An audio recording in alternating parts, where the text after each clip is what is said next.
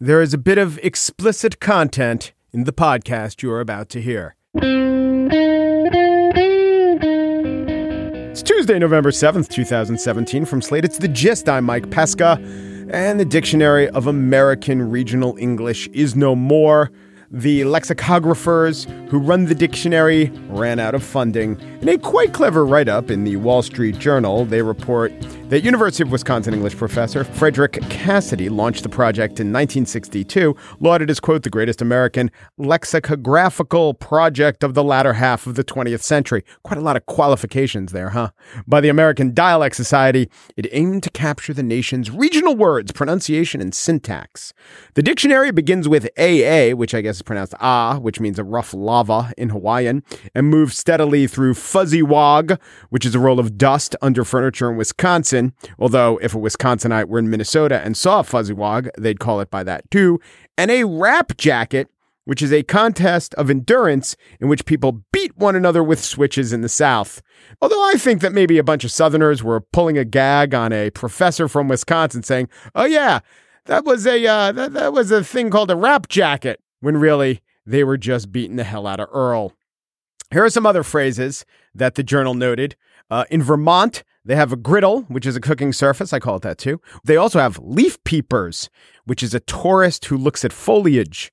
And heavy rain, from toad strangler in the Gulf states to turd floater in Texas to gully washer out west. Other regionalisms are less well known.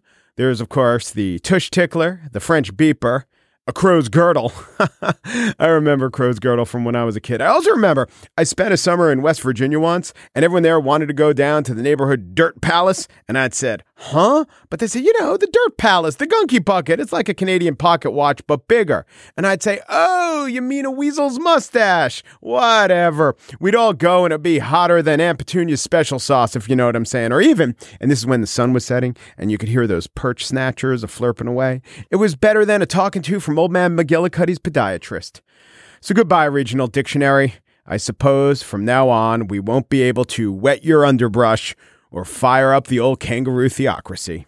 But that doesn't make the time that you were with us any less special than a rogue entomologist caught in the lieutenant's arboretum. On the show today, I spiel about a story about Harvey Weinstein, what it says about journalism. But first, Theodore Johnson has a sparkling resume. He's a retired naval officer, a lawyer, a professor. He wrote speeches for the Joint Chiefs of Staff. As a black man and a veteran and a scholar, he has a lot to say about patriotism and the black experience. And luckily, I have a microphone and you have earbuds.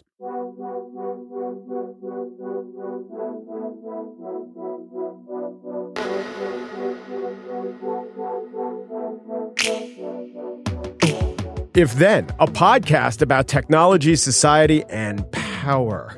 Each week, Slate's April Glazer and Willa Remus take you on a lively tour of the tech news that actually matters. From fake news in your Facebook feed, to the algorithms that want your job, to the Uber drivers who want a job with benefits. With newsmaking interviews of high-tech industry figures, fascinating academics, and top tech journalists, they explore not only how the technology that's shaping our world works, but the ideas, ideologies, incentives, and biases. Damn it, I thought it would be another I word. So again, it's ideas, ideologies, incentives, and sadly enough, biases at the end of that string of I's. But all of those things. And guess what? April and Will sometimes argue. I like when that happens on a podcast. Hi, I'm Chris Gethard, and I'm very excited to tell you about Beautiful Anonymous, a podcast where I talk to random people on the phone. I tweet out a phone number, thousands of people try to call, I talk to one of them, they stay anonymous, I can't hang up, that's all the rules. I never know what's going to happen. We get serious ones. I've talked with meth dealers on their way to prison. I've talked to people who survived mass shootings. Crazy funny ones. I talked to a guy with a goose laugh, somebody who dresses up as a pirate on the weekends. I never know what's going to happen. It's a great show. Subscribe today, Beautiful Anonymous. when Colin Kaepernick didn't stand, he didn't actually kneel at first. He was just sitting down during the national anthem. For a couple games, no one even noticed. Then when asked about it, he said he was doing it because of his consciousness as a black American and his concern about the over-policing of black communities. In fact, the NFL players who have been involved in the protest have been really consistent about what their aims are. And if you question what they are, 4 of them wrote a letter to Roger Goodell, which seems to be animating their movement. They want to leverage their celebrity and wealth to raise issues about the black community. However, the form of protest, kneeling or at least not participating during the national anthem, brought blowback, and the commander-in-chief was the one blowing the hardest. Joining me now is Theodore Johnson, Ted Johnson, maybe I can call him. He is a professor at the McCourt School of Public Policy at Georgetown University and also a fellow of the New America Foundation, a doctor of law, and a Navy officer, retired Navy officer. Hello, Ted. How are you? Good. Thanks for having me. So let's start with the anthem protest. What do you feel as a military man, but also someone who is an expert on race relations? What do you feel when you see players kneeling during the anthem? My initial inclination is to sort of recoil a bit, and that's because of 20 years of indoctrination into military customs and culture, which I readily continue to hold on to. Even now when the anthem plays, I'm not one of the guys with the hand over the heart. I'm still standing at the position of attention in my, jogging pants and T-shirts. But also as a black man, I understand exactly what they're talking about. I've been pulled over by police and cuffed and had my car searched because of a blown headlight. I've experienced racism. I've been trailed in Macy's department stores in uniform. So I understand both sides. What I can't stand is the framing around the issue that because the players are protesting peacefully to draw attention to racial injustice, that somehow they're disrespecting veterans in the process, that they're expressing a hatred of country and a disrespect towards the flag, our anthem, and our customs. I think the two things are not at all related. So it's sort of in order to change the subject, you place the frame around patriotism and veterans, and that way you don't have to talk about racial injustice at all. You just talk about these ungrateful black millionaires who don't know what loving America feels like. Right. And the NFL's chief among those who've advanced the idea that the anthem and the military go hand in hand. It's just not a factual assertion. It only feels that way. That's absolutely right. Absolutely right. I mean, and there is a U.S. code that outlines what disrespect for the flag looks like. And kneeling is not one of the things called out. Yep. However, having the flag on a Speedo as a piece of apparel, as a Houston Astros player recently did, that's actually called out. Displaying the flag horizontally instead of vertically on a pole, like the NFL does before every game when they send out a bunch of people to ripple the flag over a 100-yard football field, is actually spelled out as a sign of disrespect.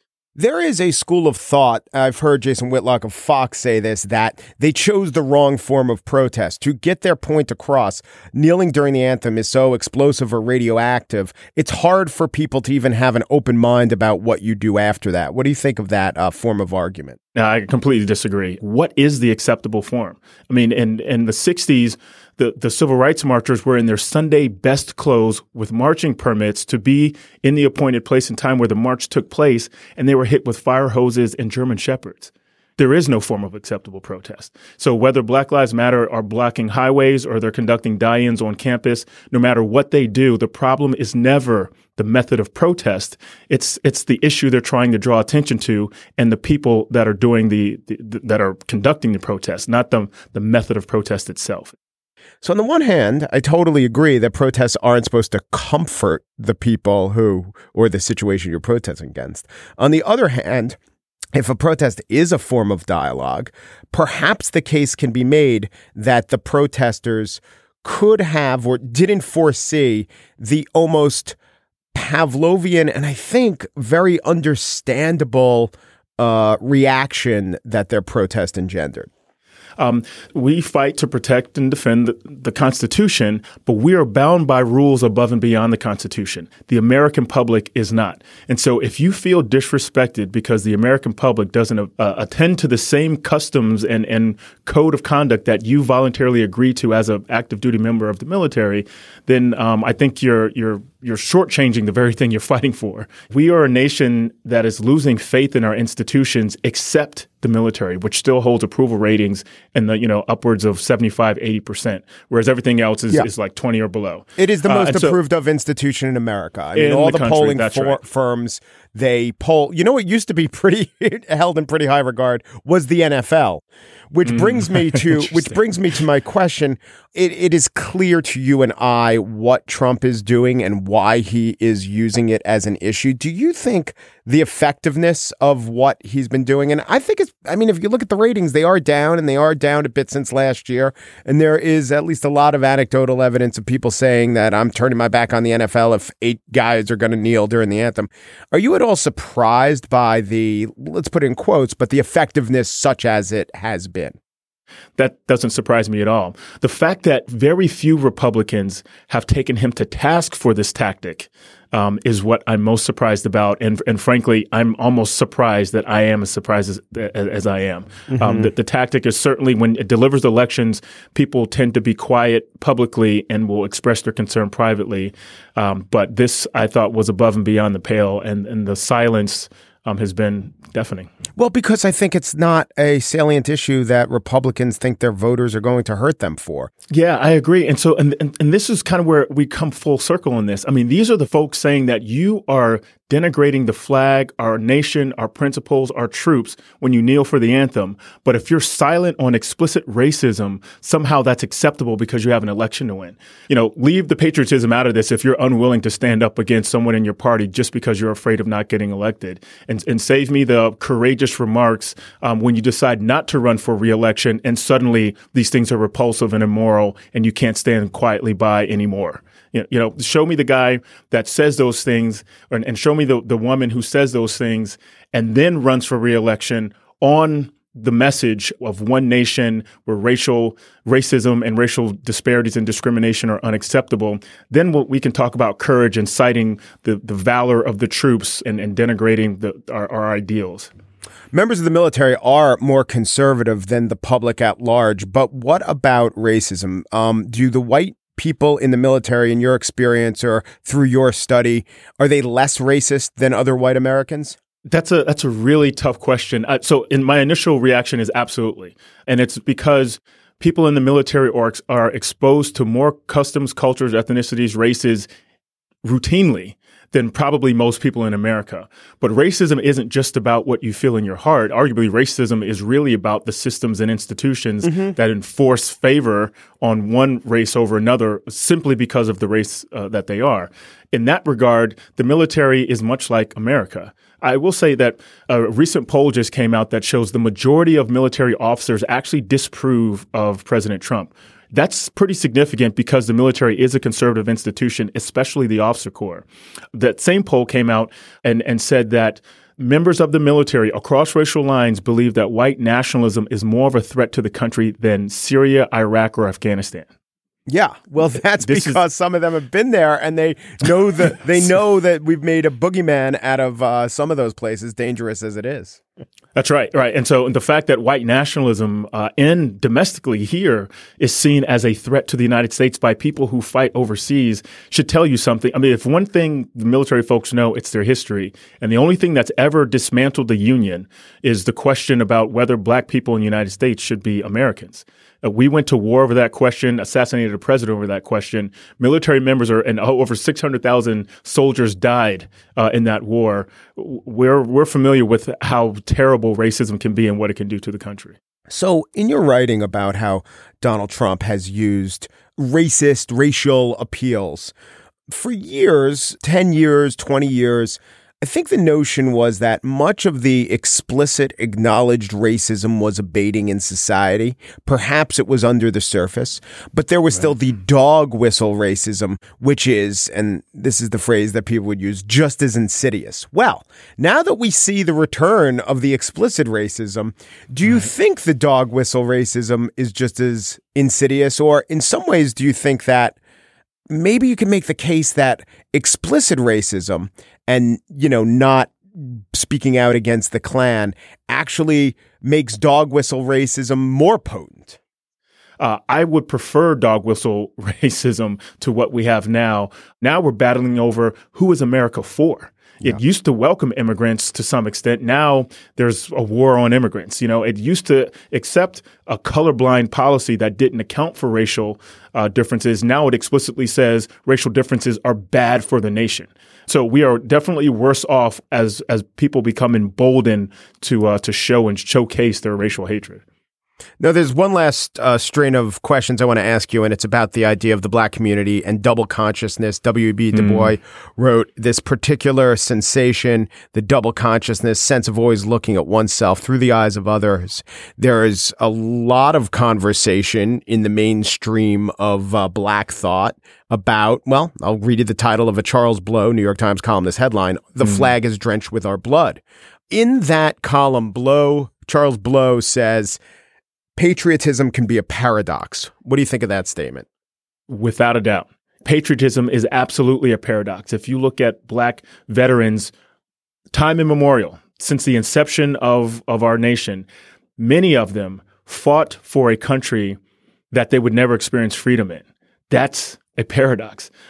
These sorts of varying views within the Black community is as old as the Black community. Du Bois was an ardent critic of Booker T. Washington. Du Bois felt education and access to all of America should be required immediately, whereas Washington said we can be separate from now as long as white America allows us to at least be self-sufficient economically. These disagreements within Black America are normal. This is par for the course.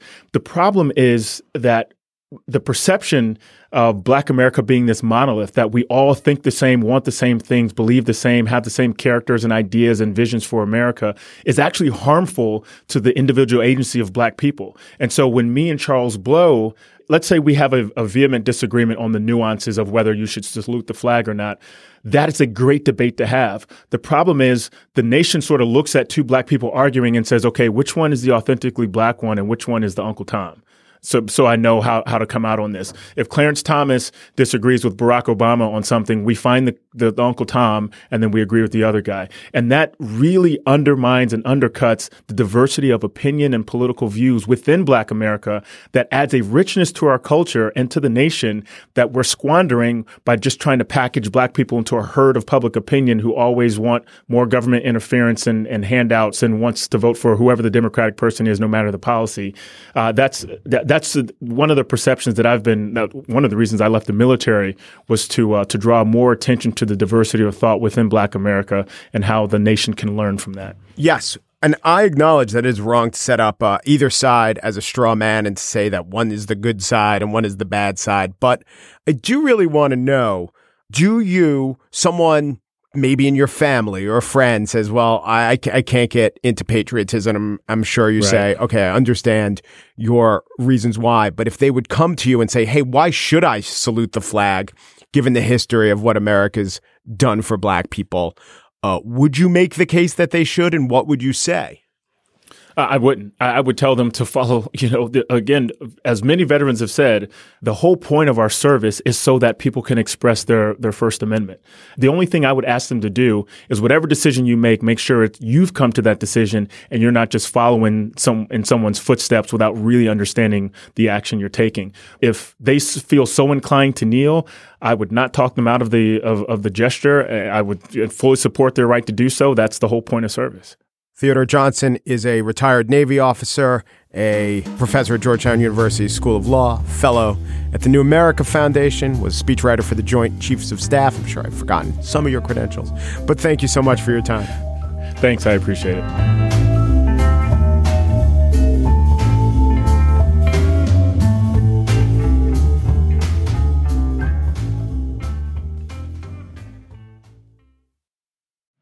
This episode is brought to you by the Jordan Harbinger Show. You've heard me talk about the Jordan Harbinger Show because it's one of my favorites.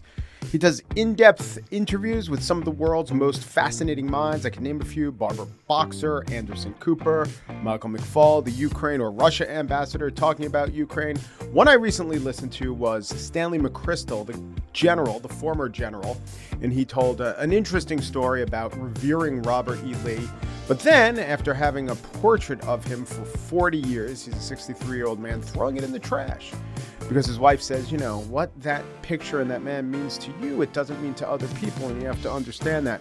And then in the interview, they got around to the point where McChrystal talked about that interview in Rolling Stone magazine that pretty much ended his career, where it got to the desk of Barack Obama and it had McChrystal saying unflattering things about the war effort and just how he talked to his wife and how they decided not to be bitter and not to wallow in it. He could have taken some shots at the process, the reporter, or the president at that point, but he didn't. It was just an overall good interview. It was facilitated by Jordan's excellent interview style.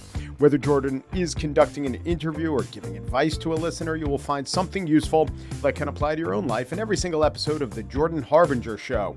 That could mean learning how to ask for advice the right way or discovering a little mindset tweak that changes how you see the world. Search for The Jordan Harbinger Show. That's H-A-R, like the first three letters, and hard, B-I-N-G-E, as in how you'll want to catch up on all the episodes on Apple Podcasts, Spotify, or wherever you listen to podcasts. And now the spiel. Ronan Farrow has more details in The New Yorker about the lengths that Harvey Weinstein did to cover up his misdeeds. In fact, to intimidate those that he transgressed against. Weinstein, through his lawyer, David Boies, hired a firm called Black Cube. You may have guessed a firm with a name literally synonymous with sharp corners and an inability to be seen through. You might guess they wouldn't offer comment for the article, but Ronan Farrow found out anyway. Black Cube used investigative agents, including former Israeli Mossad agents, to adopt personas and to essentially work Weinstein accusers. There was a woman by the name of Diana Phillip. She worked for a big financial firm in England, and she contacted actress Rose McGowan. "You're brave," she said. "My firm is launching an initiative to combat discrimination against women in the workplace. And we want you there. We want you there at our conference as a vocal women's rights advocate." And they offered her $60,000 to speak at a gala kickoff event. And they had several meetings. McGowan met another member of her firm, and Diana Phillip got some information from McGowan. Like, what other reporters are you talking to? And who else might be accusing Harvey Weinstein? You're so brave what you're doing. We're so behind you. There was no Diana Phillip. This is from a contract Weinstein had with Black Cube, quote, "A full-time agent by the name of Anna, herein after the agent, who will be based in New York and Los Angeles as per the client's instructions, and who will be available full-time to assist the client and his attorneys for the next 4 months." You thought the plot of Grindhouse was far-fetched. The New Yorker also ties in Weinstein's use of Dylan Howard, the chief content officer of American Media Inc., which publishes the National Enquirer. He would do investigations or have a reporter do reporting and then report back to Weinstein what he found, trying to smear Rose McGowan. Enquirer staff and Weinstein would email back and forth, congratulating themselves on the killer material they had to hurt McGowan. And what the material was critical quotes from an ex-wife of a director that she dated, which of course has no bearing on if she was raped. Dylan Howard of the Enquirer emailed Weinstein about the ex-wife. Ronan Farrow prints that, and Howard writes, "She laid into Rose pretty hard," and Weinstein replies, "This is killer, especially if my fingerprints are not on this." By the way, the last time the name Dylan Howard appeared in The New Yorker was in Jeffrey Toobin's article about the Enquirer and Donald Trump. Let me read you a key graph. Throughout the 2016 presidential race, the Enquirer embraced Trump with sycophantic fervor. The magazine made its first political endorsement ever of Trump last spring. Cover headlines promised Donald Trump's revenge on Hillary and her puppets and top secret plan inside, how Trump will win debate. The publication trashed Trump's rivals, running a dubious cover story on Ted Cruz that described him as a philanderer, and another highly questionable piece that linked Cruz's father to the assassination of John F. Kennedy. And of course, when they did that, Trump quoted it and it became a campaign issue. When I read about the Enquirer and Trump and Weinstein, a thought hit me. Weinstein, Trump, the entire effort to hire Mossad agents to suppress publication of facts, it shows to what extent that these manipulative, blowhard titans value the media, value old media produced by, if not fact checker, at least scrutinized by lawyer media. For all the usefulness of social media to disseminate a message, whether the message is go see this movie or believe that Uranium One mattered, actual fact-based media, these guys realize, is so important that they go to all lengths to court and shape and control it. The Congress was just investigating the Russians and their ads that influenced the election, and they should be investigating that. And that was an attempt by a foreign power to affect our democracy. You know, a big takeaway was that Facebook put an estimate of 126 million people who saw the posts. And that's big. That's bad. Consider Fox for a second. Fox is not Russian.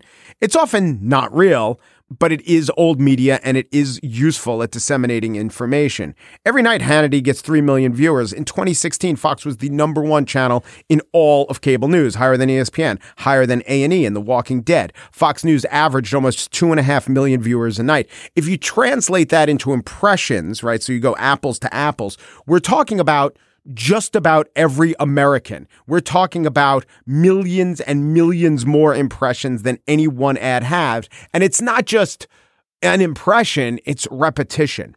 Both Trump and Weinstein rely on lies. For Weinstein, they're lies of omission, keeping these stories out of the press. For Trump, they're usually lies of commission. But it wasn't Twitter bots or false flag Facebook groups that breathed life into their lies. It was mainstream media. Yeah, the widest definition of mainstream. But, you know, the Inquirer and Fox have massive audiences.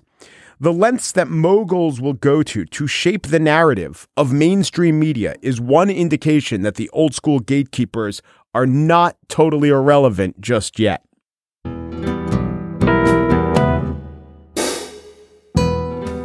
And that's it for today's show. Today, Pierre Benhamé produced The Gist, or we assume it was Pierre Benhamé. Could have been a former agent of Direction Générale La Sécurité Extérieure. That's the French CIA. But of course, that agent's name would also be Pierre. The Gist is also produced by Mary Wilson. Yeah, right. Mary Wilson. Steve Lichtai is executive producer of Slate Podcasts. His methods and tactics are largely unknown, apart from his having contracted with a shadowy extra-government cabal named Dark Orb. Dark Orb, a subsidiary of the Delphic Group, and now a proud part of Build-A-Bear Workshop. The Gist. I was in the store the other day, and they were selling a Twix Santa next to a Snicker tree. But you know what? I'm holding out for Kit Kat Jesus. Kit Kat Jesus, I'm waiting for you. Oomperu, Deperu, Duperu, and thanks for listening.